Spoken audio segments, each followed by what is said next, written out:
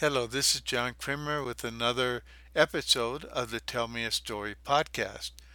Today's story is a poem by myself. It's called A Whisper.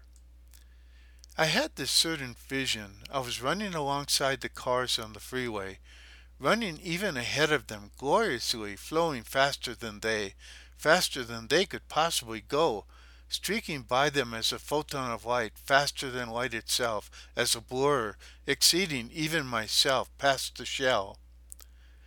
Faster yet beyond everything, streaking even faster, beyond, shaking loose the very fabric of existence, breaking the cord, severing the tie, trampling upon its remains, dancing as I ran, shaking loose even the final fleeting fragments, bursting into wild delirium, beyond illusion, beyond chaos, beyond the static pump of time, into that which sets the beat, marching only to that drum, slowly, with dignity, with patience, forever, and seeming in the other world to be but a flash, a low hum in the wind, a mere whisper, then gone.